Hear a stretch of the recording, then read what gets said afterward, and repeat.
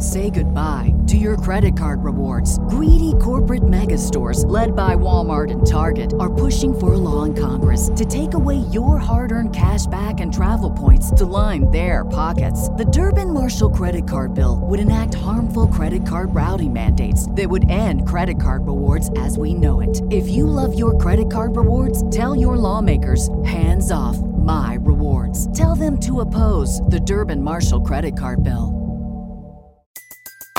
Everybody in your crew identifies as either Big Mac Burger, McNuggets, or McCrispy Sandwich. But you're the Filet-O-Fish Sandwich all day. That crispy fish, that savory tartar sauce, that melty cheese, that pillowy bun. Yeah, you get it. Every time. And if you love the Filet-O-Fish, right now you can catch two of the classics you love for just $6. Limited time only. Price and participation may vary. Cannot be combined with any other offer. Single item at regular price. Ba-da-ba-ba-ba. Spending some time reconnecting with nature this summer? Here's a camping hack from LL Bean to make your next trip the best yet. Tired of your tent mate's flashlights shining in your eyes in camp? Bring an empty half-gallon milk jug or clear water bottle. Simply strap a headlamp around it, and it becomes a soft white lantern for everyone to see the light. For more camping hacks, visit youtube.com/LLbean. LL Bean. Be an outsider.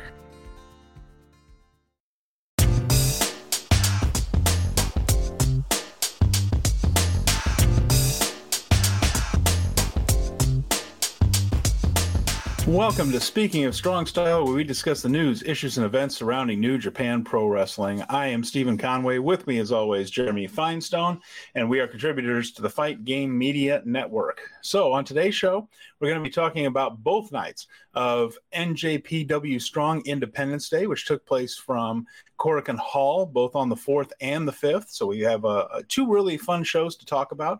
We're going to get into what happened a little bit about Fantasticamania, as some of the New Japan stars headed to Mexico for Fantasticamania. And we'll talk about Yuji Nagata as well. He had some news this past week, and also a little bit about our newly returned from excursion stars and what New Japan had in mind for them. So with that in mind, Musketeers, definitely not Three Amigos on that one. Not Three Amigos. And so I want to say hello to Colin, watching live right there. And we have a programming note. Jeremy, before we get to those things and what's some of the in-ring action, we want to talk a little bit about what's going on with our show. Speaking of Strong Style, some movement, some changes, and a few things going on there. So why don't you tell the folks about it? All right. So we started out, Stephen Conway and I, about a year ago, back in May. And we had a vision of a show, and we pitched it to the Fight Game Media Group. And the group thought, hey, this is going to be a great idea for YouTube. And so Stephen and I, fresh out the gate, pups in the podcasting world, put together this YouTube show. And as you can see, we have grown and learned our craft with some audio and visual cues and understanding each other and just general things. So as we're doing this, Fight Game Media is going through some changes as well.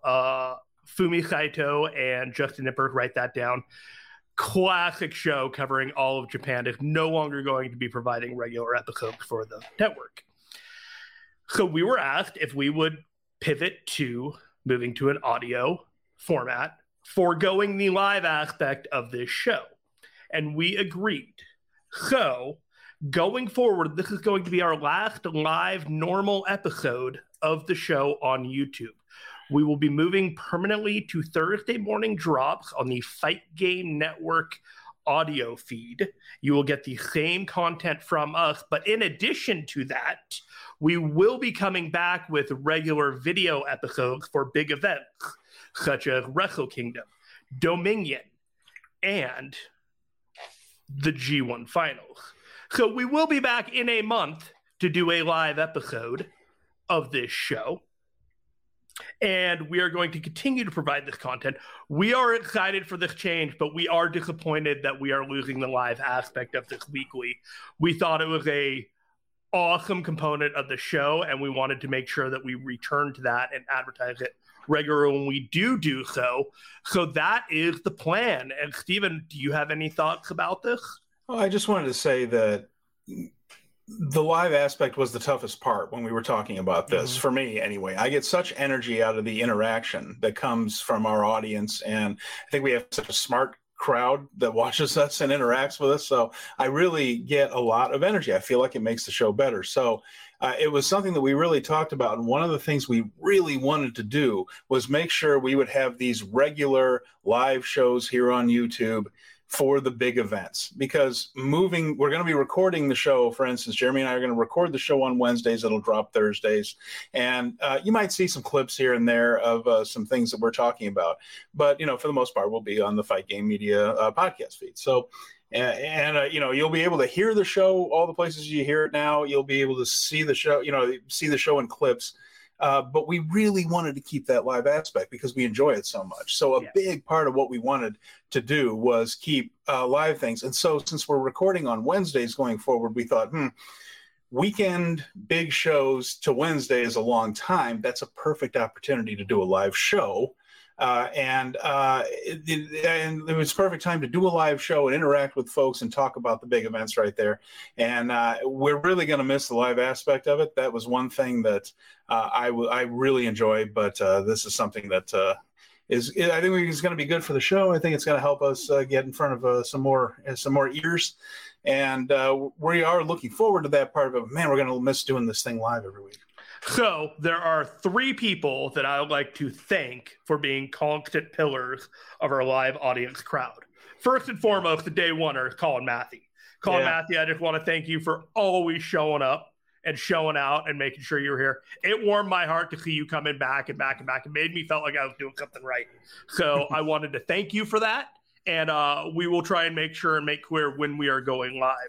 The second is Brad Ryder, who has been a huge advocate and fan of us and has shouted us from the rooftops in many places. Thank you, Brad Ryder. And the last one is Miguel Miggy Rubio, who has been showing up and showing out as well. I appreciate all the support that you have shown in coming to these live shows. And thank you to everyone else. I know Flaming Shark comes to mind and a few others. I did not forget when you guys showed up, and I was very, very appreciative when you did. Yeah, absolutely. And keep in mind, the show that we do, the audio podcast, is going to be on the Fight Game Media Network. It's going to be just like what we do here. Unfortunately, won't be able to go back and forth with you guys, but we're not changing the format of the show or the style of the show. We're going to keep talking about New Japan, running down the events, going over our thoughts on directions and angles and who's going to be challenging who for what titles and all the stuff we normally do now. Yeah. Throw in a little history when we can. It's going to be the same thing, just going to be in a different spot. And so we would appreciate it if you guys followed us over there. And of course, please interact with us we're both on Twitter. We're happy to hear your thoughts, and we enjoy hearing those comments thoughts. We're paying attention to. There is a dedicated channel for Speaking of Strong Style in the Fight Game Media Discord. You can email Garrett Gonzalez at fightgamemedia.com. I don't know Step in, step out. You are welcome anytime. If you'd like an invite, we'd love to have you there. Is there anything else to add to that? Should we get back into the blood and guts? Yeah, we should go back into it because we had a couple of very, very interesting shows at Cork and Hall the last couple of days. And so we're going to cover night 1 and then night 2. And I think that's important. Night 2 might be more recent.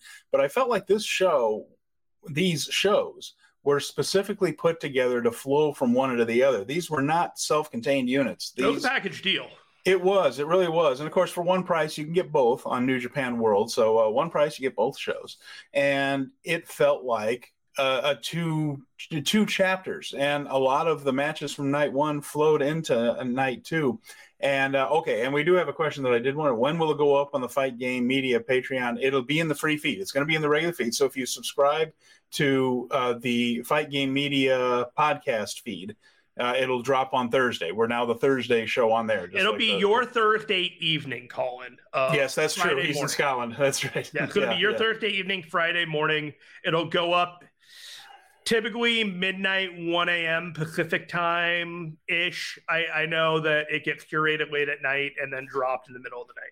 Well, he's about to say, okay, so it'll be Thursday. And so if it drops at midnight, Colin will probably get that Thursday morning. Yeah.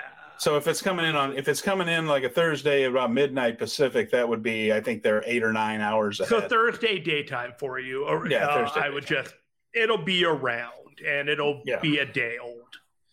Yeah, and it'll be, we'll probably do the thing Wednesday evening, and it'll drop Thursday. It'll drop a couple of hours after we do it. Really, just a few hours after we do it. And especially with the time change in Japan, we should have all the news in by then. That's the idea anyway. That's how we're trying to time it. Of course, anything can happen with some of that stuff, but as we have learned, every time we think we're having a quiet week, not so much. It'll probably come out for the folks in the UK probably Thursday morning, midday-ish, somewhere in there. So, so there we go with Independence Day night one, Korakuen Hall, 1,433 folks came in, packed the place, really. And it's sold out. What's that now? Was it sold out? Brad Ryder wanted to know in the Discord, was this the largest crowd at Korakuen since the lifting of the restrictions? That's a great question. That's a great question. I'm going to double check that right now because I can look that up. Okay. I'm going to look that up. Brad, I got you, buddy. Well, there were 1,401 on Wednesday, 1,433, but then it's a lot of that standing. The place was packed. Room only. It was packed. Okay, there was a show. When was this? Strong Style Pro Wrestling got 1,459 in June. I'm looking up this, and Best of the Super Juniors had 1,436. Day 8 of Best of the Super Juniors had 14. And here we go. You know what? The best crowd at Korakuen Hall since the pandemic was Hemika's retirement ceremony at Stardom. Well, there you go. Stardom. So there you go. On May 14th, Hemika, the last Jumbo Princess, Hemika's retirement ceremony, 1,509. And that is the largest crowd at Korakuen since the pandemic. But this is close. This is darn close. So there you go. Thank you for WrestlingData.com for that right there. So I wouldn't have known where to look. So yeah, they have that. Yeah, but I mean, it's been a really strong week. For instance, we're going to talk a little bit about the All Japan Summer Action Series show because Yuji Nagata was on it. That one drew 1,047, so 400 more. For the New Japan shows over the course of the weekend. So again, they do a little bit of standing room only now. That's relatively new or relatively returned anyway. That was something they didn't do for a long time. Now they're doing it again. And it was because they go up in the balconies. Those balconies up there, they have standing room only up in the balconies. And that's used to be where the real rabid fans were. That was the place to go if you were a real nut job up there. But they were all through the building in this one. This was a hot crowd, and Colin mentions it here from the videos he saw on Twitter. The crowd was hot for both nights. Yeah, they were, and they were into a lot of things. And it was a different kind of crowd, wasn't it, Jeremy? My gosh, it was.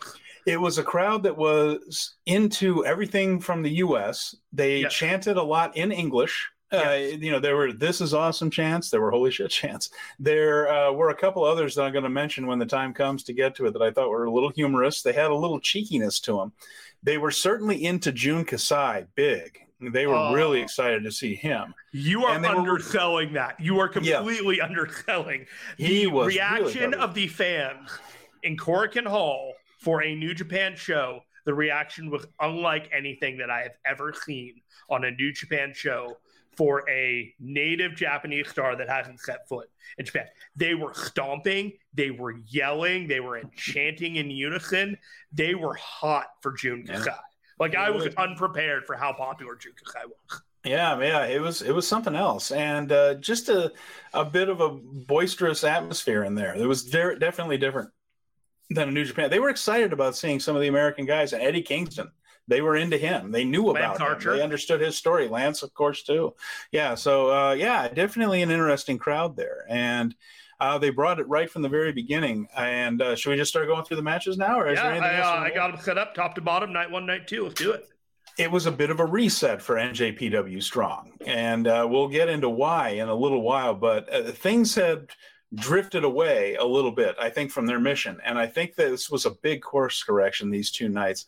And it started off with some independent wrestlers on the card in a dark match. It was Oscar Loibe, Yo, and Ryusuke Taguchi against Kengo, Dragon Libre, and Takahiro Katori. Now, let's talk about Takahiro Katori real briefly here, Jeremy.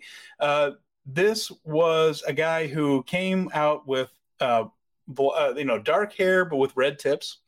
He had a kind of a flamboyant costume. He was carrying a stuffed animal. This was a bunny. Okay. It wasn't Daryl. It wasn't Daryl, but boy, there's a lot. I was faked out. He was quote unquote influenced by Hiromu Takahashi, I would say. I have to tell you, this is the first match of the first show, and I'm like, I'm not scouring the card for who's on it. So when I look up and I see this dude coming out with the hair, with the stuffed animal, and kind of a jean jacket look, I'm like, what did Hiromu do? That's not Hiromu. That's not Hiromu. I was faked out so hard by this. And he is definitely inspired by Hiromu Takahashi. he's not Hiromu, but he wouldn't have his feelings hurt if he thought he were. He's Hiro-you. Hiro-you. So that was it, Katori. And so he comes out with a stuffed bunny, which, of course, he's in there with Taguchi. So Taguchi tries to kidnap the bunny and ends up doing so. And the bunny ended up stuffed in Taguchi's tights, not in a lascivious way, but it was there, and he just kind of ran off with it. But, other thing I noticed about Oscar Loibe in this match is that he's starting to fill out a little bit. He's not as wiry as he used to be. He's starting to bulk up and looks terrific. Again, the fire from this guy, I think he's really good. And in the end, Yo beat Dragon Libre, who's a smaller masked wrestler. Again, these guys have been working for Libre. Well, that translates to the free dragon, by the way. The free dragon. I don't mean free as in he doesn't cost anything. I think about Dragon Lee in NXT, and then I think about Dragon Lee Bray, and I was just like, and next, independently, I wouldn't even bat an eye. But when you have the Hiromu clone right next to the Dragon Lee clone, I just made me laugh that like Freedom has a ton of talented wrestlers, but they are not really working too hard in identifying the gimmick that will set them apart. By the way, Dragon Libre looked pretty good in this match. I think he was the standout of those three right there, although Katori just had an interesting presentation doing the Hiromu act there. So, yeah. Oh, okay. All right. And Colin says he's already in the Discord, by the way. Great. You'll have to tell me what it is. I mean, I'm aware of what Discord is. I just don't He's playing the gimmick, guys. I know what Discord is. I just don't get on it. Let's see. Where are we here? Oh, yes. The first match of the first show, Bad Dude Tito. Big Teats back in with TMDK, and he faced the DKC. So TMDK, DKC, we're doing all the acronyms here. Now, DKC sold really well in this match. This was one of the better versions of him I've seen in a minute. Of course, this was all about Bad Dude Tito's power moves. That's what this was about. It's about to get him over. And they were pretty spectacular. He is a really strong guy, and he does it very well. He has a lot of charisma. There are two guys on this show, Royce Isaacs, who was part of Team Filthy, and Bad Dude Tito from TMDK, who really distinguished themselves during the G1 last year. They were in the preview tags and weren't in the tournament, but really showed up and did some really good work on the undercards. It was good to see Tito back here, and he looked good again. He has a Steiner screwdriver now for a move. Looked terrific. Lots of power moves. DKC, I've been critical in the past, but he sold for this guy terrific. His offense looked good enough that I thought that it looked like Tito had to overcome something to win this thing. And I still don't like those open-handed karate chops. I just don't think they look good from DKC, but there weren't a whole lot of that. And everything else he did look fine. So I got really no complaints about this one. I think what we're seeing is that the time spent by these North America-based New Japan wrestlers, the more time that they actually spend in the New Japan ring with in that area of it, they come back markedly better when they go back to North America. And so Royce Isaacs, Bad Dude Tito, the DKC, even Lawler, they have all upped their game after the time that they spent on their tours in Japan. And now that we're getting more and more of these guys, Cobb, Coughlin, Connor, the Driller, all of these guys are just leaps and bounds. Is all I can say. It's like the improvement that I'm seeing in them are leaps and bounds from like watch a DKC match from a year ago. Just go to Strong, like find a free match on YouTube or whatever. The different wrestler, and that's the best thing I can say about him. Up next, we have Team Filthy, JR Kratos, Royce Isaacs, the aforementioned, and Jarrell Nelson facing Lance Archer, Alex Zane, and Ryohei Oiwa, young lion there. So This match was all built around getting JR, Kratos, and Archer in the ring together. Now, there was a little thing about JR Kratos, who showed up with an extra head. And what I mean by that is he had a massive hematoma on his forehead. We don't know where it came from. We're not sure how it happened, but he showed up with this big hematoma and a bandage on his head. And this thing was hanging in for dear life almost all the way through the match. All golf balls on somebody's head. And he rolled through a move where he's supposed to overpower Ryohei Oiwa and come up with him, and it split open right there and just started gushing blood. And it took him kind of out of the match a little bit right there. But he did manage to get some stuff in with Archer, and Zayn and Archer worked really well together, which led to something the following night, including an interesting move where he chokeslammed Alex Zane. However, when Zayn went up, he flipped over backwards and Archer let go, thus becoming a choke slam using Archer's height to get a moonsault onto the fallen opponent, which is different. Hadn't seen that before. And it turned out there was a reason they were doing a lot of teamwork together, which showed up on night 2. I thought Jarrell Nelson looked really good in this match. He did. And 10 minutes, 26 seconds. And in the end, of course, Team Filthy ended up getting the victory. And Oiwa ended up taking the fall there. Of course, that's why the Young Lion was in the match and all to get things ready to go for the next night. How about fortunate blood for JR Kratos? He didn't get to do the match the night before, but he explained in commentary that he gets a cut on his head before he gets on the flight to Japan. He gets on the flight, and during the flight, this thing just expands to the size of a tennis ball. Oh my God, when you're seeing it. So he continues to wrestle the match with this 5 bandages taped over this thing, just trying to keep it together.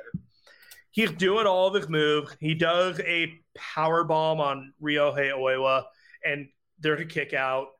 And he does his roll through instead of awkwardly getting back up. It's a 300-plus pound man with all the weight of his body on his head, and he just pops that thing like an abscess. And it just explodes. And it probably for the best for the amount of blood. I'm going to show it real quick. We can't do it for too long because we're not family friendly, but we're also not trying to piss people off. There you go. Absolutely covered in blood. That's his own blood from his forehead because the man is a beast. He came off looking like a beast. He came off looking like a monster. And people asked me, like, hey, how did that match go? And I explained it to them. And they're like, oh, that's too bad. I'm like, I don't know if it is because he looked great. NFL Sunday Ticket is now on YouTube and YouTube TV, which means that it just got easier to be an NFL fan, even if you live far away. Like maybe you like the Bears, but you're hibernating in Panthers territory. But with NFL Sunday Ticket, your out-of-market team is never more than a short distance away. Specifically, the distance from you to your remote control. NFL Sunday Ticket, now on YouTube and YouTube TV. Go to youtube.com/presale to get $50 off. Terms and embargoes apply. Offer ends 9/19. No refund. Subscription auto renews. What's up? It's Kaylee Cuoco. When it comes to travel, we all have a happy place. I just went to my happy place. I just went to Maui, and it was truly amazing. Priceline has always been about getting you to your happy place for a happy price with deals you really can't find anywhere else. Like up to 60% off select hotels in Costa Rica or 5-star hotels for 2-star prices in Cabo. Go to your happy place for a happy price. Go to your happy price, Priceline. Going into what we mentioned about Royce Isaacs and Bad Dude Tito, and of course DKC, Jeff Bugenhagen, I think I pronounced that right. I would say that about any wrestler who does a Japan tour, male or female. They always come back so much better. Absolutely agree. You know, when you work with that caliber of workers every single night, whether it's with Stardom, TJPW, or any of the big 3 in Japan right there, you are going to definitely improve and learn a few things. So absolutely correct. Yeah, it is a great way to improve, and it seems like it happens every time. That Jessie Kamea, can I mention that very quickly, might be the best example. That she was with NXT for a long time and never really got better. And was certainly athletic. I believe was a volleyball player before she got into wrestling. And certainly an athlete. And at NXT, it just never quite clicked. Well, she went over and did 90 days. She was there for 3 months at Stardom. And wrestling with Club Venus every night, wrestling the women in Stardom right there. And by the end of that tour, she was so much better than she was at the beginning after having been in NXT for years without getting better.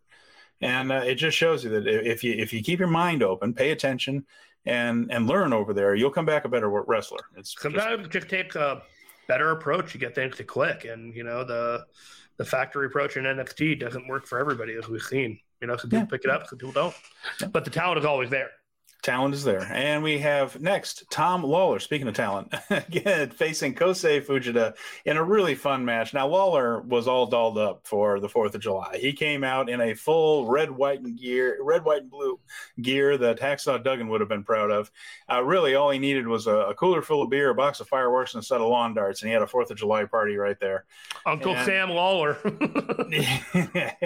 Yeah, he was decked out, and it carried over in the night, too. But he wrestled Kosei Fujita. It was a really good match. Fujita's terrific. Lawler has been absolutely snake bitten. We've talked about what kind of rotten luck he's had lately. Here he gets a really good match on a fun show with a good crowd, and I thought it was a little bit of justice right there. Of course, Lawler got the victory via, I believe it was a tap out over Fujita in that one. But fun stuff. Fujita's talented as hell, and Lawler gets to shine a little.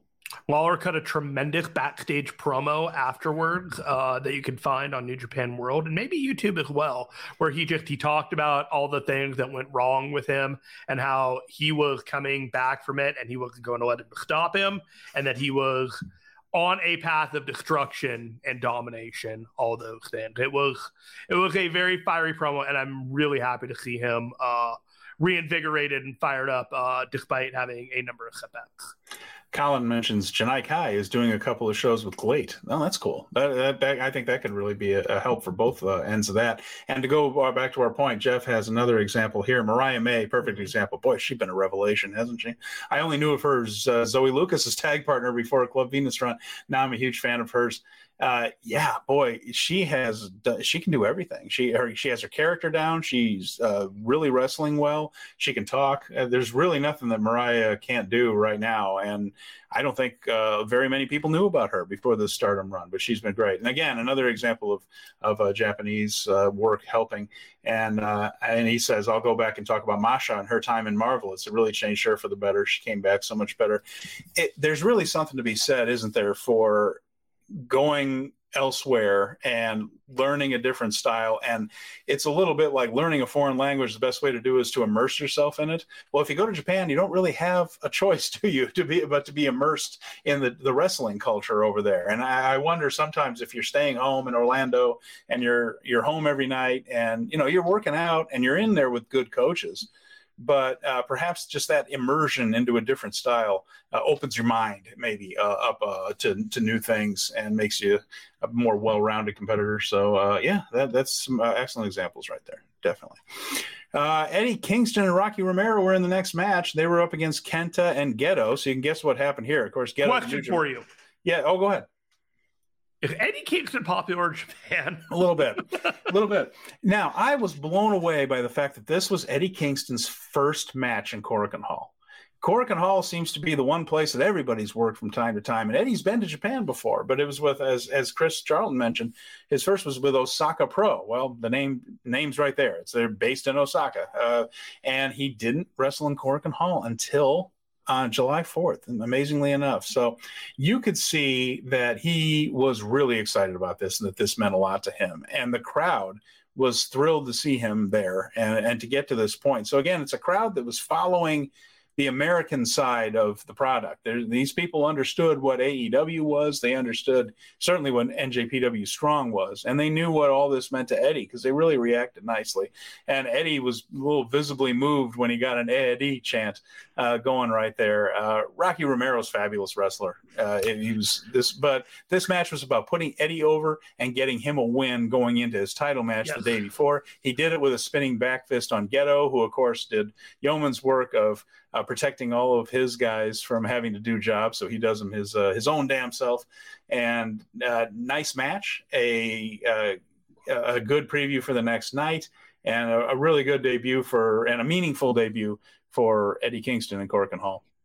And if you're keeping notes at home, Eddie did in fact have his elbow wrapped up to sell the injury that Claudio gave him last week on AEW Dynamite. the continuity was not forgotten, and they're going to pick that back up because that elbow played a big deal in his matches over these 2 days. Jeff mentions that he cried for Eddie. He loves that man so much, and I'm so happy for him. Yeah, we are too. You know, the thing about Eddie is he's just so genuine. And his post-match promo talking about his parents and how they believed in him and how, you know, he was dedicating all this to them. He saw his first New Japan match when he was 13 years old and was captivated, has wanted to do this ever since. And I believe him. You know, like we've mentioned that it seems like every MJF promo is about how you used to be my hero and then you did something nasty to me and now you're not anymore. And it's kind of, you know, rinse and repeat with his feuds. I believe Eddie when he says that he remembers that he saw his first match when he was 13 and he always wanted to work for New Japan and Korakuen, and it came through. He was really thrilled to be there. Eddie Kingston is the Japanese pro wrestling dork that is also the same guy that Bruce Springsteen sings about in his Blue Collar songs. He's the same guy in this case. He's the everyman hero. He just has a fun way of acting in the ring too. I loved when he wanted Kenta to start the match, right? And he wants the champion that he's going to challenge. And Kenta's doing the heel thing where he hesitates about locking up and then tags without any contact. And Eddie is just kind of annoyed by this, but then he's just like, all of a sudden he's like, yeah, okay, Geto, come on. And he's just like, as Geto is trying to play this cool, is like, ha, we're going to make you wait. All of a sudden Eddie's over there like holding the ropes open for Geto. No, yeah, please, sir, let's go. I'm going to kick the crap out of somebody. It might as well be you. You know, and like, get in line. The line starts here. Up next, we had our women's tag match. This is the preview for a title match the following night. Willow Nightingale and Momo Kogo. Momo is from Stardom. She's part of the Stars faction there. Willow Nightingale, of course, from AEW, facing two more folks from Stardom. That is Donna Del Mundo duo of Julia and Tekla. I love how NJPW Strong has kept a little bit of continuity with these women's matches. And what I mean by that is you have two new people who haven't been on Strong before, new people. I mean, Julia's been a star for a while. Tekla has become one with Donna Del Mundo. She's terrific, Austrian wrestler there. But they hadn't been on NJPW Strong before. And they bring in Momo Kogo, who has been on a Strong show before. And it's always they're always using one person to come back and then somebody that we've seen before. And then that person kind of introduces new people into the mix. I think it's a really smart way because I felt like if it's always new people and the next show is for different new people, the next show is for different new people, does anyone really stand out? Yeah. But this builds a little continuity. So Momo was one of the 4 tournament finalists in the Resurgence tournament that Willow ended up winning the title. Yeah, she and Willow met in the first round. Yes. Yeah, she and Willow met in the first round. Yeah. Yes. And then, so, and of course, Julia and Tekla are tag team partners. In fact, are 2/3 of the Artist of Stardom trios champions there. So that's it. And so this was fun. You can see Rossi Ogawa in the background as Donna Del Mundo came out. That's the guy that runs Stardom. Used to own it before he sold to Bushiroad. You also had a good response for these two. There were fans in that crowd that were very, very excited for the Stardom duo. And Willow, at one point, the whole thing is that Willow is a powerhouse. At one point, she pressed Momo, who is very small. Momo from the second row, pressed her over her head and threw her onto the Donna Del Mundo team. That got a nice pop. You know what that's called? That's called the fastball special. The fastball special. Yeah, okay. That was actually something that they did in the X-Men comic books back in the 70s, where Colossus would throw Wolverine at opponents and go, look to the fastball special. So they had Willow throw Momo like the fastball special. And I was like, yay, I am in it. There you go. That just, all your worlds coming together beautifully. It really there did, for a my moment. friend. It really did. No, I'm so happy. This is a terrific match. Everybody got a little shine out here. This was very good. Nightingale ended up winning with a powerbomb on Tekla. But that got the champion over, which they needed to do because of what was going to happen the next night. And I like seeing Tekla get a spot here. She's really good. And like I mentioned, we had some folks that have been on the show before, and then some folks that are interesting that are new. And let's see here. We got some more comments about this. I love how, Jeff says, they used Momo to help sell Willow in this match because she faced Willow. Yeah, absolutely. Right. Again, just really smart way of putting together a card and introducing characters little by little. And Colin mentions when the tag lead starts, they should pair Willow and Momo up. I'd love to see Willow do a tour with Stardom right there. What Jeremy and I have been hoping for is that Tony wakes up and realizes what he has and keeps her in AEW and pushes her hard. But if he's not going to do that, yeah, Stardom. I'd love to see that. So with all of this aside, I want to give a shout out to the Power Bomb Show because they put a clip up on YouTube this past week talking about Willow and her momentum, how she should win the Owen and beat Athena, even though Athena has a 28 to 30 wins. She's trying to get to 30 wins in Ring of Honor as a streak. That may not apply in the Owen AEW tournament. So given the trajectory of Willow here, I certainly hope that her momentum is upward and she gets a strong pin over Athena going into this Saturday on Collision. Jeff also mentions Tekla is super underrated. She should challenge for the white belt, that Wonder of Stardom title. Yeah, that would be a good spot for her. I don't think she's ready for the world yet. And I see you mentioned specifically that Wonder belt, which is sort of the Stardom version of the Intercontinental title. It's held by Mirai right now, who just defeated Tam Nakano. Tam Nakano was a double champion for a while, and she just took the white belt off of her. Tekla would be a terrific challenger for that. Tekla was a revelation for someone who's never really seen her before, and she's good. Julia, let's just be clear: if you've never seen Julia before, she was the best wrestler in that ring, and it was a distant first from second, third, fourth. She's amazing. When you put Julia in a big match, in a big moment against a really good opponent, she is truly one of the better workers, male or female. Not only that, the way she carries herself in the ring, the aura that she has and the vibe that she gives off, she is everything as advertised. Yeah, if you just watch entrances only, not matches right there, you'll pick out Julia as probably the biggest star. Yes. That's like she projects it upon everybody else. It is not like she's getting extra. She is just vibing at an exponential rate. Yeah, and as Jeff said, that's not a slight against anyone else in the match. She's a megastar. Yeah, true. All right, and that led to more for them the next night. And we are moving on to this one here as we get through these shows. We're going to the first title match of the night, the Strong Openweight Tag Team title match. This is the Bullet Club War Dogs, Alex Coughlin, Gabriel Kidd against Bishamon, the erstwhile Chaos team of Hiroki Goto and Yoshihashi. It went 12 minutes and 18 seconds. So sort of a sprint for an IWGP type of title match.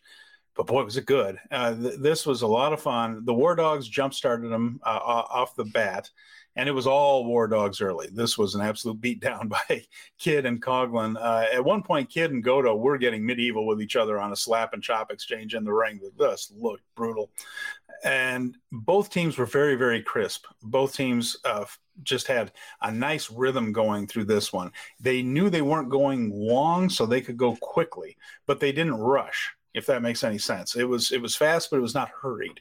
And Bishamon had a rally that looked really good. They even had the guys set up for the Shoto, and I didn't think that anyone was going to break it up for just a split second there. And I thought, oh, wow, all right, we might get a finish right here. But he was indeed cut off. They were indeed cut off before they could hit the Shoto. There was a chair spot, though, where Yoshihashi, I'll try that again, Yoshihashi, was rolling up Gabriel Kidd. Kidd kicked his legs out and kicked him off. And Yoshihashi went into the ropes. Alex Coughlin was waiting outside with the steel chair and whacked him as he hit the ropes, which takes a little bit of timing and was done well. And that was the beginning of the end after that. The War Dogs got their rally in, double muscle buster on Yoshihashi, which looked terrific. And then they call it the hijack pile driver. We have a name for this thing now. It's a spike pile driver, where one guy pile drives him, obviously. The other guy jumps off the ropes and quote-unquote assists. It's not the most amazing finisher. It reminds me of Demolition in the 1980s, the way that they would do something together. Not a coordinated effort other than just a blunt force impact, and I'm going to help you drive him into the ground.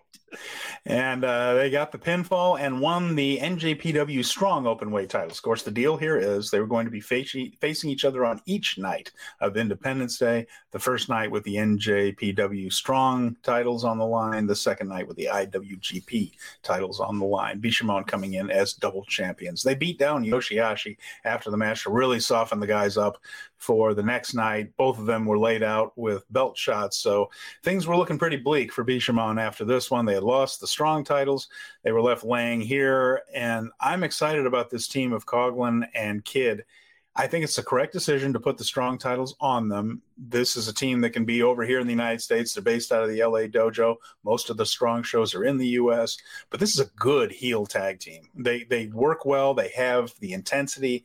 It's a very different presentation than the previous heavyweight tag team in Bullet Club, which for years was the GOD, Tama Tonga and Tongaloa, Gorillas of Destiny. It's a different presentation. Both teams are hard-hitting. Both teams are good wrestlers, but I think they have, Coughlin and Kidd, a little bit more of the angry intensity than the cool cats that Tama Tonga and Tongaloa portrayed sometimes. These guys are just pissed, and it comes across really well. I like it. I think there's going to be a lot of people who are going to have to walk back, if they are of that variety, their statements about David Finlay 1 month ago, the vision for Bullet Club, and what they have done with Bullet Club since the New Japan Cup. This is great. This Bullet Club fucking rules. And I don't know how else to put it. Like, they're brutal, they're vicious.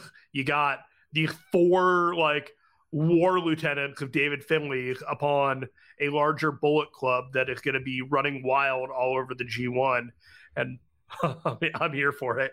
I look forward to seeing what feud they're going to be setting up for the Kidd and Coughlin coming out of the G1.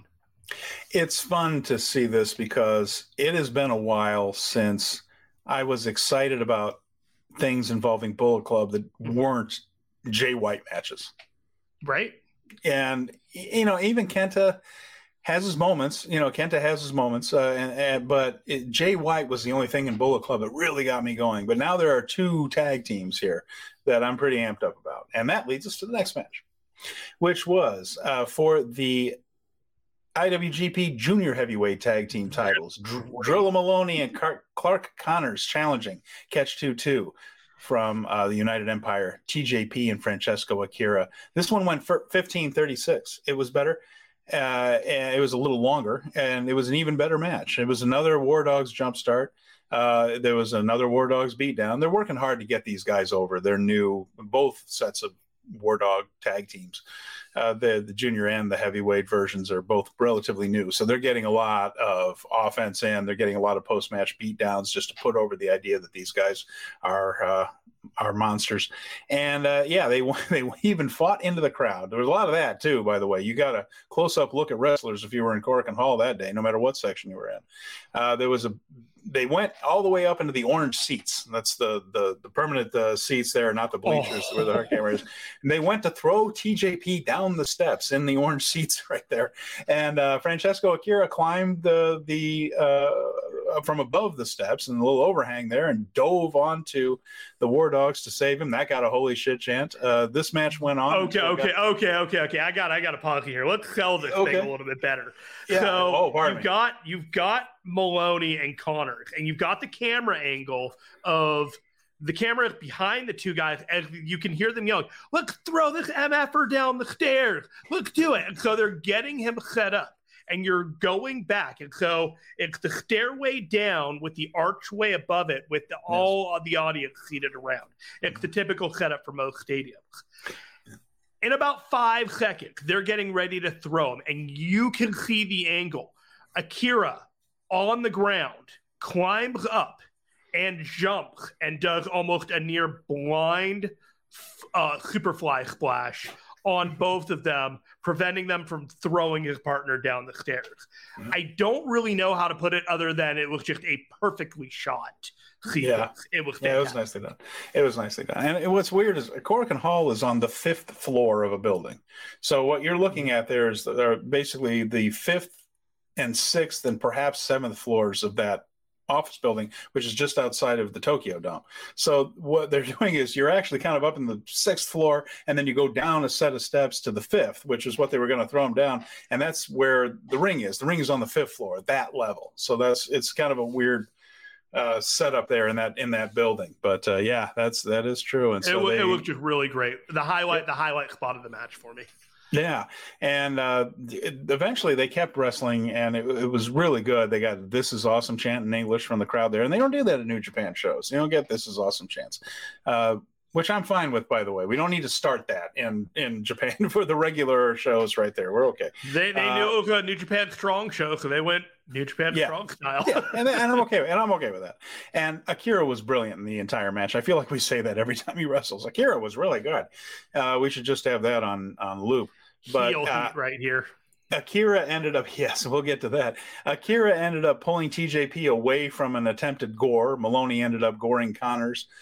Things were looking good for the good guys for a second, but Maloney ended up getting the Drillakilla on Akira, which looks fantastic. And then they ended up putting a suplex spear. So Maloney gets TJP up in a suplex position, and then Connors climbs up to the top rope and spears him off, and instead of just a regular suplex. It was just what it should have been, to be honest. This is exactly what this team needed to get over. TJP and Akira are already over. They don't need those belts to be an effective junior heavyweight tag team.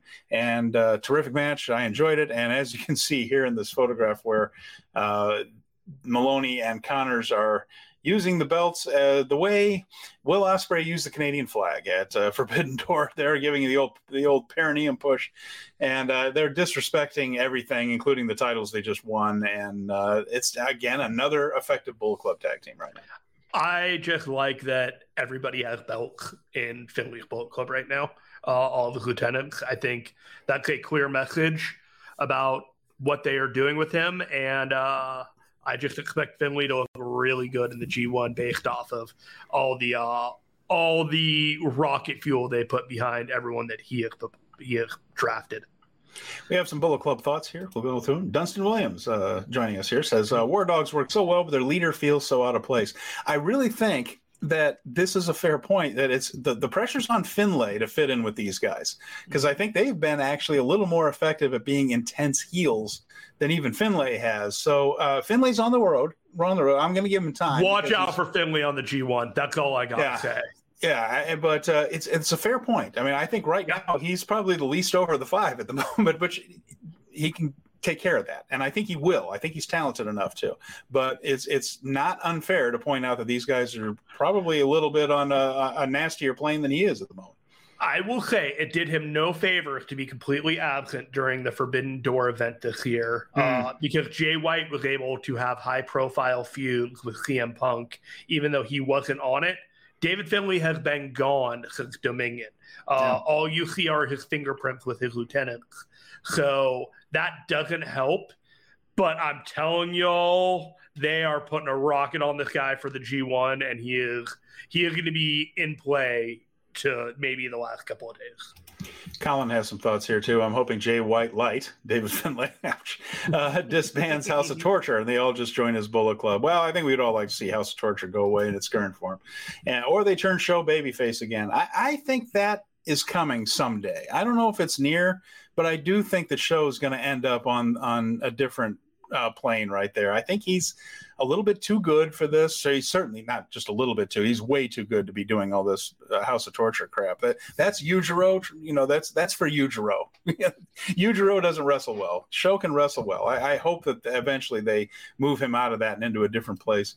And then Jeff mentions they can beat up TJP all they want. I just don't like the guy. Yeah, he's divisive. He's a divisive dude. He is. And so there you go. Some thoughts on the War Dogs and the Bullet Club faction. So there we go. So are we ready for what we saw next? We had the Doomsday No disqualification. El Desperado and Jun Kasai facing John Moxley and Homicide. This went 18 minutes and 34 seconds. This was exactly what you thought it was going to be, but I have to say it was a well-worked version of this. I mean, Yes. if you're going to do this, let's have it look a little bit more like this than some of the other deathmatch stuff. This was artistry. Like there was thoughtfulness and planning and strategy behind this entire match. I hated it and I loved it, and I hated that I loved it. I don't want to watch this all the time, but I was absolutely just entranced by this match. I'm going to let you get into it, but I'm just selling it now. Like, I don't know what the hell happened in this match, but I was engrossed the entire time. No, gross is a good word for it in some cases, but there you go. But you had Jun Kasai, who knows how to time things and work instead of just doing stuff. So that helped. Moxley's an outstanding brawler. That helped. Homicide's willing to do anything. That helps. And Desperado seems to have some sort of death wish in a match here where he just wants to go and do these wackadoo things. And all that helps. So everybody was in the right mental place for this. And the crowd was insanely excited for Jun Kasai. When his music hit, there was almost this feeling like the crowd wasn't sure it was really gonna happen until it happened. It's like when his music actually hit and Jun Kasai actually came out, all these fans were like, we're really gonna see this dude in a New Japan ring. Never thought I would. And a month ago, I would have told you that I didn't think we'd see Jun Kasai in a ring. I was like, yeah, based off everything I've ever seen, I don't see that happening. But he does this type of thing fairly well. And it's not just a matter of long setup spots with weapons while the guy who's about to take the move watches the guy set everything up. You know, this was actually a wrestling match too that had a lot of batshit stuff in it. So here we go. They fought all through the crowd. Needless to say, that I tell you what, if there was a time to meet a wressler, it was these last 2 days in Korakuen Hall, because someone was going to land in your lap at some point. He took out he took a butcher knife. Kasai did, and he used it on both of his opponents' heads. Now, the way he did the butcher knife, I have to say, he was careful with it. It was one of those, the actual, butcher knife, so very long thing. And he kind of set the flat part against their forehead while they carefully bladed underneath it. So I think that was well done anyway on that end. Let's see. He brought out a board of forks. 12 by 18 by 24 platform, just with forks standing straight up. Board of forks. I guess now that Bed Bath & Beyond's out of business, maybe you can buy those there. I don't know, the clearance sales. I don't know where you get a bed of forks. You don't know what's on the bottom 4 floors of Korakuen Hall, man. That's a good point. You could have gone downstairs. That's a good point. Korakuen Hall's seen some crazy stuff because everybody runs there. So, I mean, there's video of guys getting their literally heads set on fire. I remember that from when I was tape trading and things. That was in Korakuen Hall. There have been barbed wire bat matches from FMW and Wing and all those really crazy promotions in the 90s. I've seen a handful of GCW matches, and this was better than any GCW match I've ever seen in my life. And that is the closest comparison to like what I saw in this match. Yeah, the less Nick Gage, the better in just life, period. So that goes for more than just wrestling. By the way. Let's see. But here's my favorite part, Jeremy. I don't know if you noticed this. Maybe Jeff mentioned the board of forks reminding when Julia took that last year. Yeah, she's nuts too. So she's nuts too. Love her, nuts. I love how this is a no DQ match with knives and deadly weapons and boards. And then at one point, randomly in the middle of the match, we started waiting for tags. What the shit was that? I'm like, why all of a sudden there was a hot tag spot? I'm like, why are we tagging? Like, and then they just stopped. It was like a Young Bucks match. It's like, well, we're going to tag, and then unless we don't want to tag, and then we're not going to. How come there are tags in a no DQ match? I don't know. Why are there tags in a Young Bucks match? They just jump in and out. I mean, like it doesn't matter. Like, well, sometimes it will. Sometimes quit it with the stray fire. Quit it with the stray fire here. I know. I'm starting to wing some people on the end here. Yeah, you're right. Okay. So anyway, I thought that was funny, and just eventually it's like, oh wait, Jun Kasai is waiting for a hot tag now. Like what? I had to wait to be the legal man so he could bring in his razor blade cross. This was a set up a cross thing. So, and the cross was so that he could set it up in the corner and its little arms would stick out and get between the top and middle ropes. So it would stay put because I'm sure over years of trial and error in these kind of matches, it kept folding up and falling over. So he came up with like a final form death match in a lot of ways. So many people have done death matches all their lives and they all come together to have like their dream death match together. So a razor blade cross. Well, as we know, following the he who smelt it dealt it corollary, if you set up this elaborate deadly thing, you're the one that's going to go into it. And Kasai ended up taking the razor blade cross. He hit his signature splash. Kasai has a signature splash that actually looks pretty good. And then Pinche Loco was hit on Homicide, but Moxley broke that up. Then we brought out the wooden skewers. So these are all these little skewers you use when you're doing little barbecues and shish kebabs and things like that. And Kasai takes this thing and jams it into Moxley's head, pounds these things into the top of Moxley's head, and the guy has wooden skewers hanging out of the top of his head, including when he was doing the post-match interview, which I appreciated his dedication to this. He did his post-match interview there. And then you had the wooden skewers. We had 2 Pinche Locos on Homicide, one of which ended up on a trash can. We didn't even bother to mention the trash can earlier. This was an entertaining version of this type of thing. After these 2 matches, I'm good with this now. I think we've done this. I don't think we need to do any more of this. I think my card is punched. My punch card is full on this one. But you can't deny the weird, and I do mean weird, charisma that Jun Kasai has. It looks fucking magnificent. I don't like. You see these matches every once in a while, and like you don't want to admit that you're enjoying them. You don't want to like get gnarly and just like take part in it. But this is pro wrestling. This is an aspect of it. This helps elevate the aura of all the people in it when they go back into a regular match. Hell, it was a great match. Just wait another year before you do another Jun Kasai match in New Japan Pro Wrestling. I did this tweet. I hope this will make you laugh when I do it. All right, go ahead. This is a tweet I sent out yesterday. Who was that on the? What in the world? That is the Uruk-hai from Lord of the Rings, the evil like people just coming through. But I'm just looking at Jun Kasai and I'm looking at him like, what does that remind me of?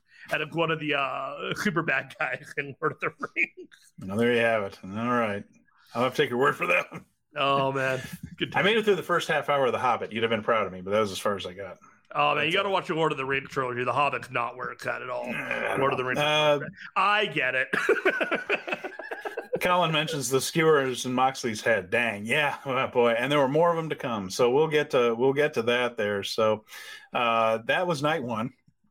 Entertaining night of wrestling right there. Thumbs up. Yeah, we're going to get into night 2. And the first match was, we'll mention these quickly here, Ryusuke Taguchi, Master Wato, and Bolton Oleg, or Oleg Bolton, depending on you want the Japanese version of his name or the European version of his name.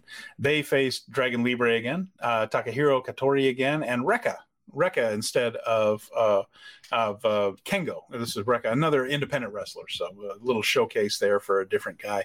And in the end, Katori got his money back, but seems to still have a problem with Taguchi. Maybe there's something leading to something where they meet on another show somewhere. I'm going to guess August 20th at Hiromu Takahashi's All-Star Festival. I think we're probably seeing a lot of these guys. They're Dragon Libres, but I think Dragon Libre actually has some potential there. There's something with that. He's pretty talented dude. Very small.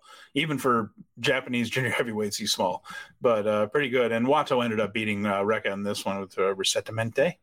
And and on we go to the main show, which was supposed to be JR Kratos and Oscar Loibe. However, we already mentioned that hematoma gave way on night 1. So Kratos ended up sitting in on commentary for a little while, but did not wrestle this match against Loibe. Instead, Satoshi Kojima filled in. And so that was just one where he was filling in for a basic match where Loibe got a little bit of shine in there. Again, a lot of fire from him, mixed well with Kojima's natural charisma. It was a nice little match. It was inevitable. 5 minutes, 23 seconds. Kojima's going to pin Loibe with the lariat. I think everybody in the building knew that.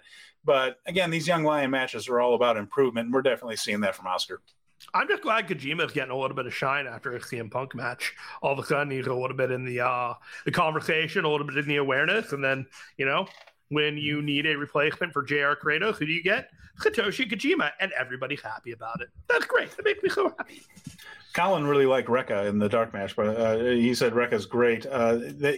He looked good. He has a good look to him, and he seemed to wrestle well. So wouldn't hurt my feelings if you were back at that junior festival. I'd watch another match of his for sure. I always enjoy seeing these guys get their shot, which we're going to talk about in regarding Fantasticomania. Something very satisfying happened at Fantasticomania. So Catch 2-2, TJP. And we're going to get to Jeff's comment here before we move on. It's too good. Jeff mentioned Kojima getting shine after hitting Punk down low. Boy, he did right there. You got the elbow to the cock region there. I think is what he tweeted. He has that technology. He doesn't have it. But yeah, that was the tweet of the week. So we go on to Ryohei Iwa and Homicide against TJP and Francesco Akira. Of course, Catch 22 needing a win. Catch 2-2, needing a win coming off of that title loss. They got it here. Oiwa, of course, took the fall. This was the wrestling version of Homicide, and it wasn't too bad. He got in there with TJP and Akira. Of course, he was part of that bloodbath main event on night one. Instead here, he was more of a wrestler, and double running knees on Oiwa, and it was just a way to get Catch 22. I keep calling him Catch 22. It's a really good book. Catch 2-2, double running knees just to get him back on the up and up again. I did not know about Homicide and TJP's 20-year history with each other. That was kind of nice moment after the match as well. Yeah, that is true. They did have a little moment together right there where they have been around. So, and then after that, we had the IWGP new junior heavyweight tag team champions, Drilla Maloney and Clark Connors, facing Yo and Rocky Romero. Now, before the match, Rocky, who is the CMLL historic welterweight champion, wearing his belt, got on the microphone and said, why don't we make this a title match? We're certainly worthy of it. I've held that title 8 times. Yo's held it a bunch of times. And the War Dogs weren't thrilled with that, but the Office liked the idea, and it was made into a title match at the last second. So Bullet Club had a really nice high-low eliminator spot on Rocky. That looked pretty good. It's tough to get that timing down, but they did it well here. Yo did most of the selling in this one. There was a nice little sliced bread off the ropes by Rocky while Yo was giving the guy a power bomb. So picture him up there like that in a power bomb position and then taking a sliced bread from Rocky. And but eventually Connors and Rocky did some near falls. Yo accidentally super kicked Rocky in the chaos and then took a no chaser from Connors. That led to a Drilla killer from Maloney onto Rocky and then a spear off the ropes by Connors with Maloney holding him in that suplex spot again. And that ended up being the first defense. So one night after winning the titles, Maloney and Connors can chalk up their first title defense against Yo and Rocky Romero. I thought it was a good showing by all combined. I didn't think it needed to be a title defense, but it certainly added to the excitement in the arena when they had the drama of creating it. And strong showing by the champs to defend and retain. Yeah, it's a good match. And then after that, we had another one that was pretty good. And you could see from the guys involved in this one, it was going to be fun. Lance Archer and Alex Zane facing the Mighty Don't Kneel, Bad Dude Tito, and Kosei Fujita. This one was just under 10 minutes, but also a lot of fun. As you can imagine, the drama here was Archer and Tito, the two big guys, big, powerful guys. And but Zane and Fujita were really good in this match as well. They did the chokeslam moonsault move again. Tito caught Zane on a plancha to the outside. That looked terrific. Tito hit an exploder on Archer, so he's pretty strong. So a lot of power moves showing off here, of course. And in the end, it came down to Zane hitting a guillotine leg drop on Fujita, who then walked into a lariat from Archer. So boom, boom. That was the win. Decent enough match. No problem with it at all. In fact, I thought Archer and Zane worked really well together both nights. And afterwards, Archer got on the microphone and said that Monster Sauce, because of course Alex Zane is the sauce, Monster Sauce is now a team and will be back in New Japan. So that's set up as a possible future contenders for the War Dogs. I suppose they could be in the tag team tournament later in the year or just show up on Strong, since they're both kind of U.S.-based guys. They could show up on Strong and challenge Coughlin and Kidd. I mean, there are a lot of ways that they could use Archer and Zane, and as an odd couple or odd size tag team, I think they could work. This is the best package for the two, given that they are not currently the focus of any promotion contention on their own. So I am into that one. The other thing that I liked about this match, Fujita, little sassy, gets into the ring at the beginning of the match. I want you, Lance Archer. And then by the end of the match, you know who picked Kosuke Fujita? Lance Archer. He's a plucky little guy, isn't he? He's a plucky little guy. Plucky guy with a beautiful high fade. Gotta love the high fade. He has really stood out. It's neat to see Loibe sort of take a step forward. I think he's in front of Oiwa and Nakajima now, who are both good, young lions right there. But Fujita's really stood out on his own there too. And of course, the TMDK thing has set him apart to begin with. But I think he's backed that up with his work in the ring. He has justified their belief in him. Absolutely. Up next, Team Filthy. We are fans of the Filthy here on Speaking of Strong Style. These two shows did nothing to dissuade us from that. This was a lot of fun. Hiroshi Tanahashi, it says here. Lawler makes me proud to be an American. Yeah, so we have Ishii, Tanahashi, and the DKC against Lawler, Jarrell Nelson, and Royce Isaacs. And if you thought Lawler was decked out in red, white, and blue on night one, wait till you see this. He showed up in a big, and Royce Isaacs came out in a total Uncle Sam outfit. I mean, it was way over the top, way over the top. Fake eyebrows and a beard, the cotton beard, the whole deal. They continued the story in this match of Ishii not wanting to have anything to do with Tanahashi. Yeah. The only thing he did was congratulate him and pat him on the back like a proud dad when they won the match. And then he walked away. Didn't want a whole lot to do with that there. They did get the win when Tanahashi rolled up Isaacs when he and Lawler had a miscommunication and collided. A small package by Tanahashi onto Isaacs for the win. Again, this is a thing where Nelson and Isaacs looked really good. Isaacs got the DKC up in a suplex and walked all the way around the ring, did a complete revolution of the ring there. That looked good. When they did the Filthy pose after beating down, I think it was DKC, they all did their little poses, and it broke out into USA chant, which I really got a kick out of. The crowd was had a real sense of humor there. Good stuff. I liked it. But that was a win for Tanahashi, Ishii, and DKC. But a good showing for Team Filthy. I just enjoyed everything about this match. As we were saying earlier, DKC has increased leaps and bounds, and he definitely felt like he belonged in this match. Jeff mentions that we need more Tom Lawler and Shuri as a tag team. Yes, absolutely. I'm hoping that we see a little bit of that in the historic crossover and things, some of those mixed tags when they do historic crossover again, which I'm hoping they do. And then he asks, is Archer working for more for NJPW now? I haven't seen him often on AEW. It's been a point of contention, man. I don't know why.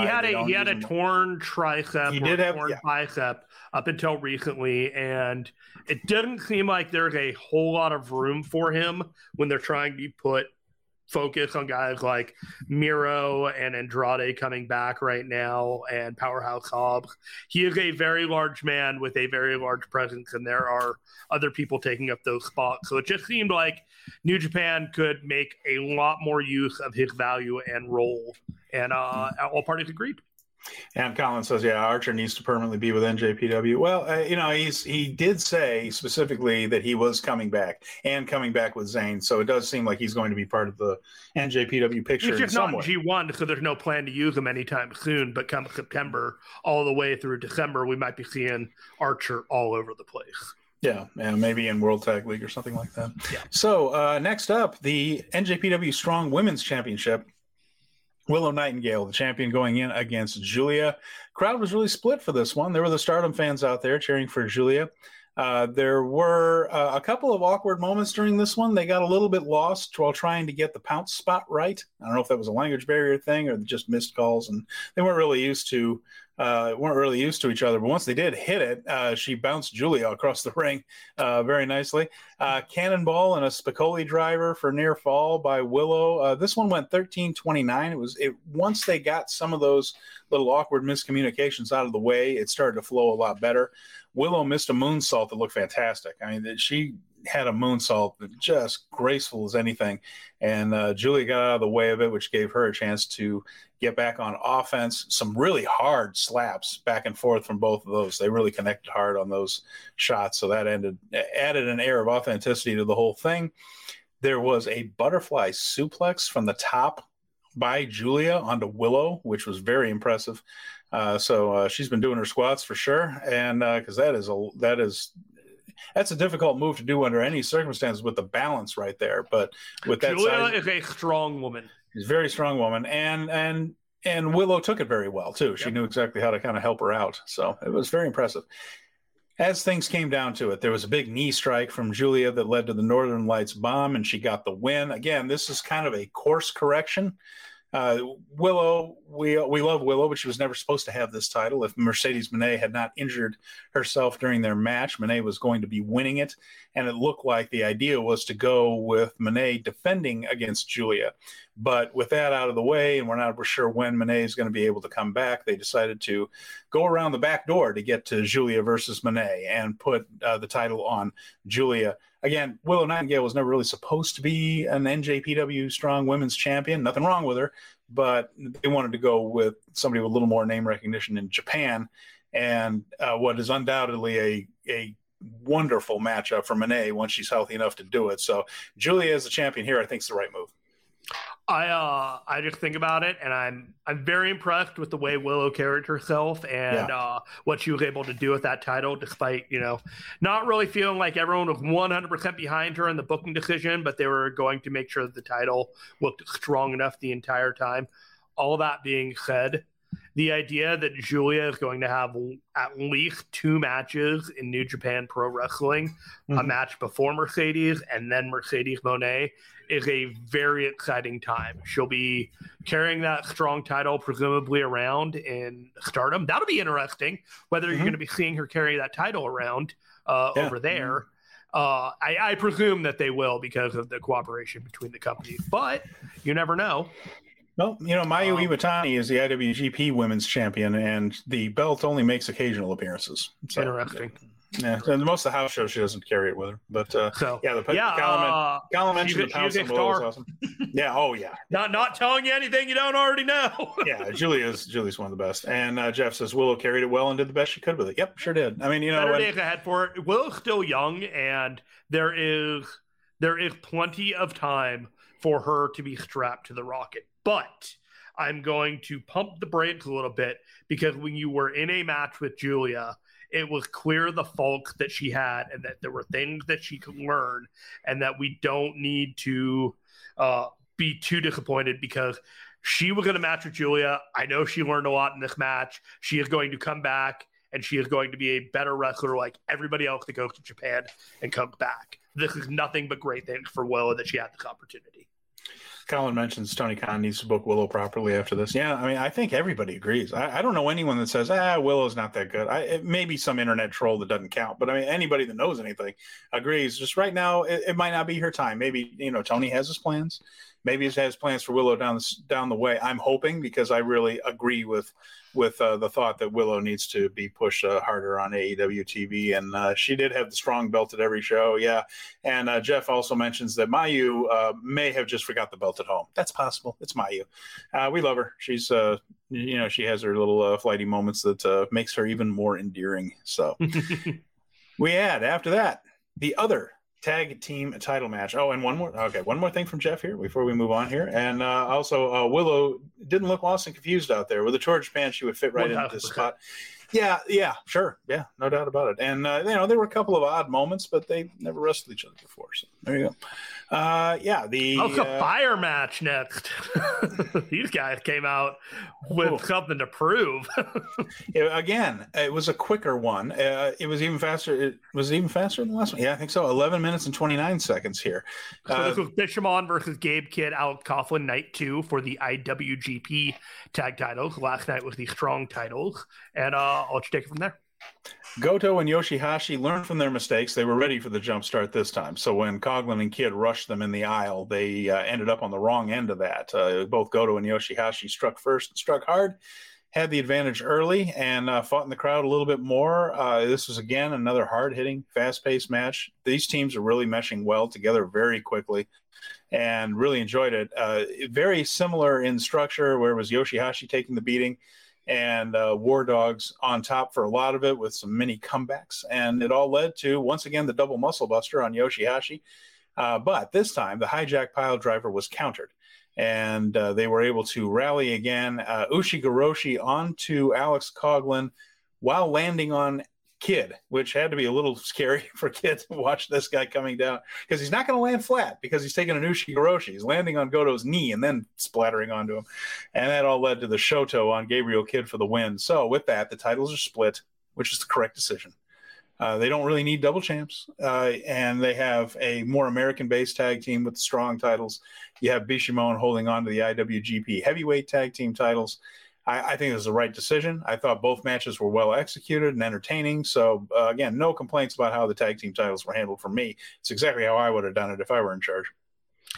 I really enjoyed this match. For whatever reason, I felt like Gabe Kidd was the star of this match. Every time he was front and center in this match, he was selling hard. He was laying in the moves, the chops, everything that he was doing.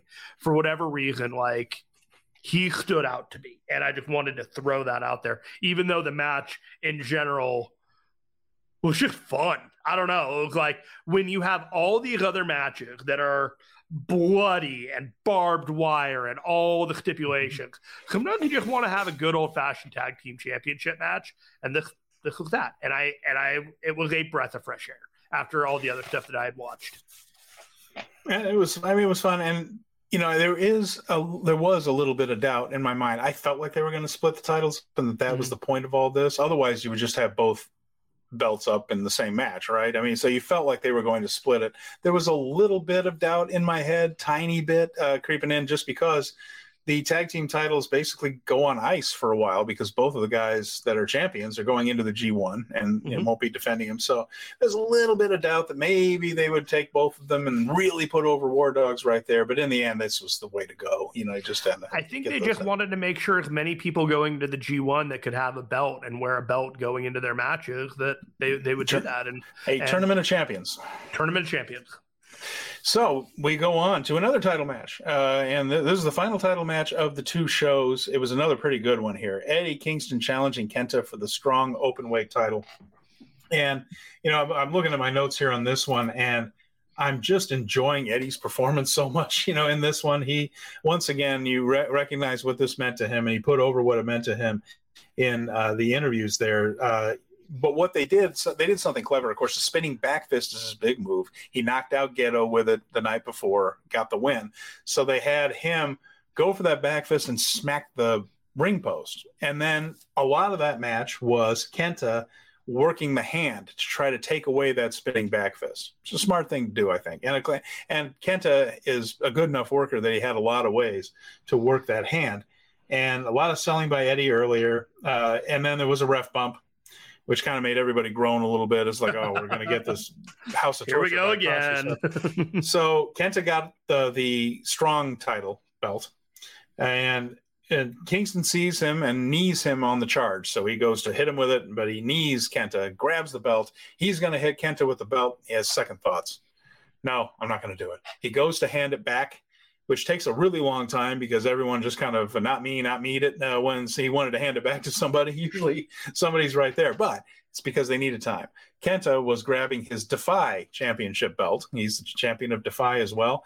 He brings that in and he clobbers Eddie with it. So they tease the screw job finish right there, but Eddie kicked out. He also kicked out of the double stomps for 2. Kenta went for the GTS, but Eddie got the stretch plum out of that. And that meant something to Eddie because Eddie's his singlet that he wears under his pants right there is Toshiaki Kawada colors. Eddie's favorite wrestling of all time, just like me, is the King's Road All Japan stuff. The 4 pillars, Muta, excuse me, not Muta, that's the New Japan guy, Misawa, Kawada, Taue, and Kobashi, that group from All Japan. They were going on at the same time as the New Japan Three Musketeers there in the mid-'90s, How to Anything, and that was Eddie's favorite stuff. So he's doing Kawada's stretch plum finisher there in Korakuen Hall for a championship. So, he was loving life at that point. That was about the 10-minute mark. Crowd was chanting, Eddie, Eddie. There were 2 back fists he did despite the pain, and he sold that like he was hurting himself doing it. It wasn't a Seth Rollins thing where you magically forget you're hurt until afterwards and then you start limping again, for instance. And then there were some near falls there. Kingston got some kicks to the head, and Kenta just flips him off, and he takes one more back fist. And then he hits the Northern Lights Bomb, which had finished the Julia match, finishes this one, the Northern Lights Bomb again. We have a new champion. Eddie's emotional afterwards. And just a beautiful moment, man. Just a good performance by everyone involved. I really enjoyed this. This felt like Eddie's big win when Eddie feels like the perennial loser, like all the time. Yeah. And so doing it in Japan on a pay-per-view still saves that moment for a number of people who are not going to be watching this show until September, when he might not even have the strong title by that point. But this was great, man.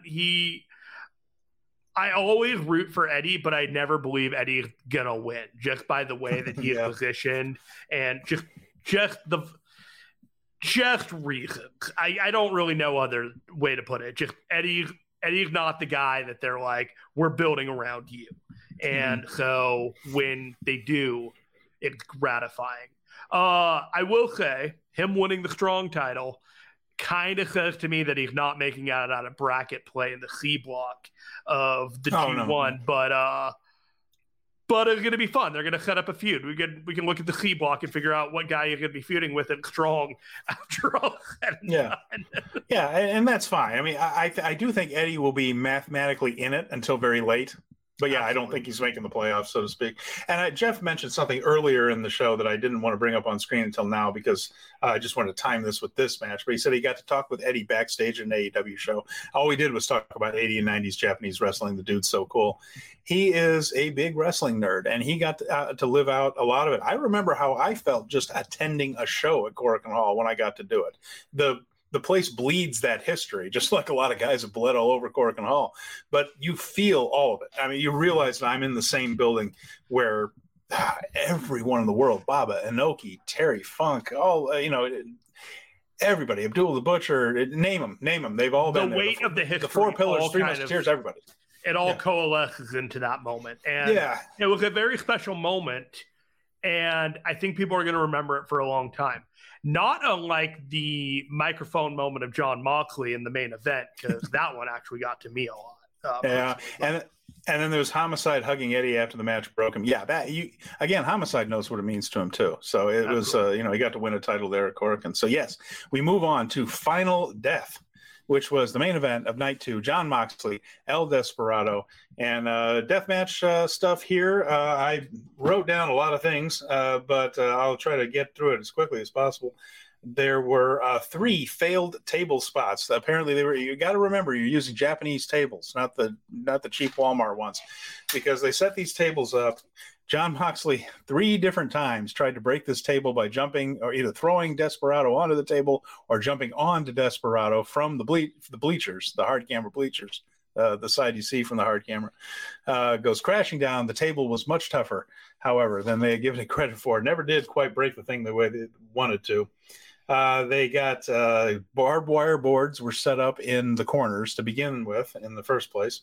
So we knew those were coming. Those were Chekhov's barbed wire boards. Once Despe got into that, he got the holy shit chant. There was a long Desperado torture segment, I called it, because he just sold and sold. And there are, forks being jammed in his eye, in his ear, in his eye. And that went on a long time. So what felt like a really long time. This match was 20 minutes and 33 seconds. He took a guitar over a head. His guitar, he smashed the guitar, by God. Jeff Jarrett would have been proud. Let's see, what else here? He reversed a Mox whip into the barbed wire board, and then he put the board on top of Moxley, and Desperado smashed the back of the board with the chair, so it was smashing the barbed wire. I'm sure Renee loved that spot. Let's see. This was 20 minutes of pure carnage. Let's make that clear. Desperado hit the Jun Kasai splash for a good 2 count, and he put the barbed wire board on a table. That was going to go well for somebody, and it turned out to be both of them. They fought and teased the idea of who was going to be falling into this table with a barbed wire board. Turned out both of them, because it was a Russian leg sweep where Desperado sacrificed himself to do a Russian leg sweep, and they both went through it. Let's see. They countered a suplex into the Russian leg sweep, because if you're going with me. They wrapped barbed wire around their own fists and punched each other in the middle of the ring. Here's the part where it kind of took a turn. Nah, this thing never took a turn. This is just a weird moment for me anyway. Desperado said, "Hold on a second, please." And Mox did, because, he's a polite young man. He pulls out a little Crown Royal bag looking thing, a little velvet bag. And as he pulls it out, and it's skewers, it's more skewers. Now, Desperado is not a selfish man. He takes half the skewers and hands them to Moxley. I guess this is supposed to be like a Bushido thing. Like, we're going to see who's toughest. So they each take a handful of the skewers. Then they each jam them into each other's skull. And at this point, I was just about to hit that fast forward button. I was this close. This close to doing it, but as it turned out, we were almost done. Mox got a bulldog choke, which was the finish of their match in Nashville. So they did a callback to that, and another strong show where they got a little pretty medieval on each other right there. Teased that as the finish, but Desperado ended up getting a pinche loco for 2. Let's see, a butterfly pile driver by Desperado. Mox countered pinche loco attempt into a Death Rider and only got 2. Desperado kicked out of a Death Rider. Ian Riccaboni was on the call with Chris Charlton and rightly pointed out that is a, without using the word, that is a heavily protected move. Very few people kick out of a Death Rider. It's happened before, but there's not a long list. And that was a little nod to respect of Desperado. And there was a curb stomp, a lariat, and another Death Rider for the 3 count. And afterwards on the microphone, though, Moxley showed a lot of respect to Desperado, Korakuen Hall as a meaningful place for professional wrestling. Jun Kasai. Again, a lot of heartfelt emotions coming from some of the guys on this show, Jeremy. Yeah, he made it clear that him being able to work in Japan when he left WWE 4 years ago, and he will always be thankful for the New Japan crowd, because he was able to become a different person, and he wasn't sure that was going to happen, and it changed everything for him. So he expressed a lifetime of gratitude for New Japan Pro Wrestling, making it abundantly clear that this guy wasn't going anywhere for a good long time. He may not be on the Wrestle Kingdom, but he will be on all the other show kind of thing. Like, if he can be there, this guy will be there. He is a New Japan man for life, and that's what he made clear tonight. Overall, 2 pretty darn entertaining nights of wrestling. Absolutely. These were 2 fun cards to watch. Well worth the money, I'd say. It ends up coming with the exchange rate about $31 for 2 really good nights of wrestling. I enjoyed it. And, there have been a couple of strong pay-per-views where I just thought, would I pay $30 for this one again? Sometimes yes, sometimes no. This one's definitely yes. I would do this. If you don't want to pay for it, it will become available on World on September 11th, 2023. So if you have the patience for your blood matches, I applaud you. Jeff mentions they were channeling their inner Terry Funk and Cactus Jack moment, minus the exploding C4 barbed wire boards. Yes, I think that's the big part of the inspiration for everybody is these death matches were the old IWA death match tournament that the Terry and Cactus, that was way back in the day, 94, 90, something like that. Anyway, moving on from this, a couple of news and notes we wanted to get to. Of course, some of the crew was in Mexico for Fantastica Mania, and I wanted to mention what happened out there very briefly. And it was they started off in, let's see, where they started off. They started off in, I believe it was Guadalajara, wasn't it? Guadalajara. Yes. Guadalajara was the first night of Fantastica Mania there. And in this one, there was Doki's CMLL debut. All those years, he worked the independents in Mexico and tried out for CMLL and could never quite get the call to go work for the big company there. Doki finally got to work CMLL, and this has had to be a huge moment for him. Several different guys have talked about how much respect they have for Doki for sticking it out in the Mexican independent scene, which is really hard. And he finally got to be a CMLL wrestler here for a while. He Desperado and Hechicero defeated Doki and El Templario in a match in Guadalajara, just underneath the Tiger Mask, Star Jr., and Volador Jr., getting a win over Bushi, Tetsuya Naito, and Titan as part of the LIJ faction there. And then they moved on to Arena Mexico on the 30th. That was Friday the 30th at Arena Mexico. Hopefully they drop this on their YouTube page. They usually do it about 3 weeks out, and they don't show the whole show. So hopefully we get to see some of this stuff. Let's see. Mascarada Dorada 2.0 defeated El Desperado.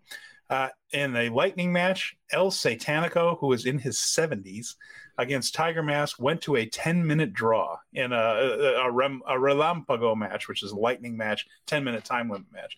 But they went all the way to that. And then Doki teamed with Shigego Okamura, who comes in from Fantastica Mania. He was a guy that went on an excursion and never came back, basically. And they defeated El Audaz and Captain Suicida. So Doki got to make his Arena Mexico debut finally. Yay for Doki. Martin. Yeah. And then the LIJ faction, Bushi, Naito, and Titan defeated Atlantis Jr., Mystico, and El Soberano. And in the main event, our own Rocky Romero successfully defended his historic welterweight title against Volador Jr. It's a bit of a surprise, Jeremy. I think a lot of people thought that match was all to set up Volador winning it back, but it turns out CMLL was enjoying this run of Rocky Romero so much it's going to continue on for a while. Might have something to do with the announced attendance of 16,000 in Arena Mexico. The golden age of Rocky Romero continues. The man has taken over the world. But how about that? I mean, this run's going so well, they decided to leave it on him. I think I wasn't expecting that. Fantastica Mania reigned supreme. At Arena Coliseo the next night, which is also in a different part of Mexico City. Mexico City is a monstrous city. It's just so big. Doki teamed with Zandokan Jr. and Disfunto, and they got a win over Esfange, Star Black, and Volcano. And the Bushi, Naito, Titan group defeated Los Ingobernables. So there's Los Ingobernables de Japón versus Los Ingobernables in Mexico. Angel de Oro, Niebla Roja, and Damien El Terrible. So the Japanese group got the win in that one. And we also saw Barbaro Cavernario, El Desperado, and Volador Jr. getting a win over Mascarada Dorada 2.0, Mystico, and Rocky Romero in the main event there. The last night of that tour was in Arena Mexico again. They were back in Arena Mexico on Sunday. They run Arena Mexico 3 nights a week, Friday, Sunday, and Tuesday, with the big shows being Friday. And this one was El Desperado and Hechicero defeating Doki and El Templario. And then they had Star Jr., Tiger Mask number 4, and Volador Jr. getting a win over Bushi, Titan, and Naito. So that was what happened in Fantastica Mania. So everyone said, call you Excalibur. You recapped that in no time. Woo, man. And we have just enough time to mention that Yuji Nagata at Korakuen Hall on July 2nd lost his Triple Crown title to Yuma Aoyagi, who challenged him at that last show there, the Blue Justice show. Yuma Aoyagi taking the Triple Crown from Yuji Nagata. So, and also El Lindemann from GLEAT, who we've seen on New Japan shows before. He took the junior title from Atsuki Aoyagi. So it was a mixed bag for the Aoyagi family there. But El Lindemann and Yuma Aoyagi taking those belts in Korakuen. I got one more thing myself. Go ahead. You may know that the original Three Musketeers were Porthos, Athos, and Aramis, but the original Three Musketeers of in the New Japan Pro Wrestling Dojo of 1984 was Masahiro Chono, Shinya Hashimoto, and Keiji Muto. Right. But in 2023, we have a new set of Three Musketeers, much to the chagrin of the Three Musketeers themselves, Shura Umino, Ren Narita, and Yoda Tsuji. They have been labeled by the company of New Japan Pro Wrestling as the Three Musketeers.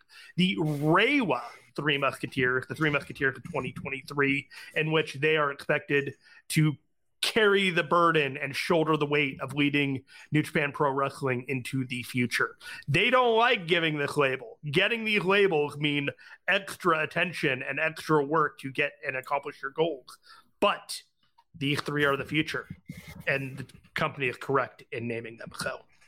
There you go. And one last note here from Jeff. He brings up the fact that today is Husky's 9th anniversary of being a pro wrestler, one of the better workers in Stardom who retired for a while and thankfully came back because I love her work, and 9th anniversary of being a pro wrestler. So happy anniversary to her. I hope we get to see her on some of these New Japan Strong or historic crossover cards because Husky's a wonderful worker on that end. So 9th anniversary. Congratulations. So anything else for you, Jeremy? We will be back live for a special episode on or about the finals of the G1.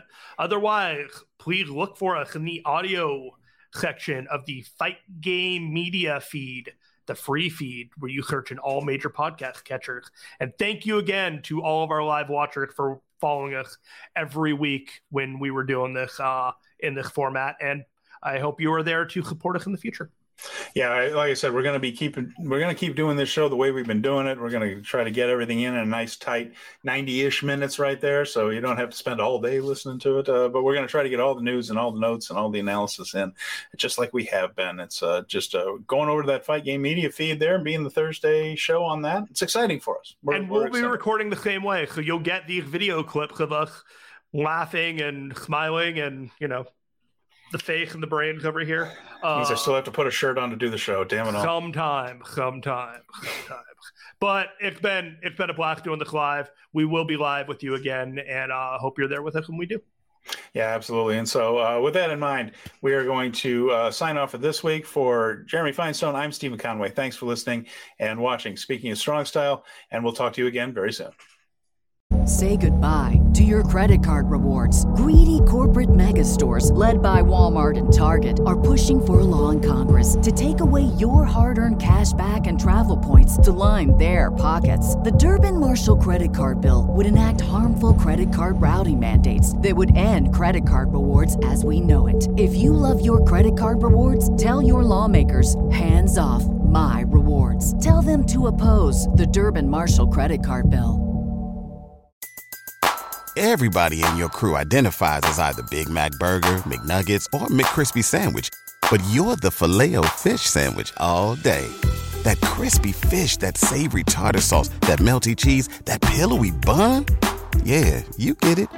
Every time. And if you love the Filet-O-Fish, right now you can catch two of the classics you love for just $6. Limited time only. Price and participation may vary. Cannot be combined with any other offer. Single item at regular price. Ba-da-ba-ba-ba.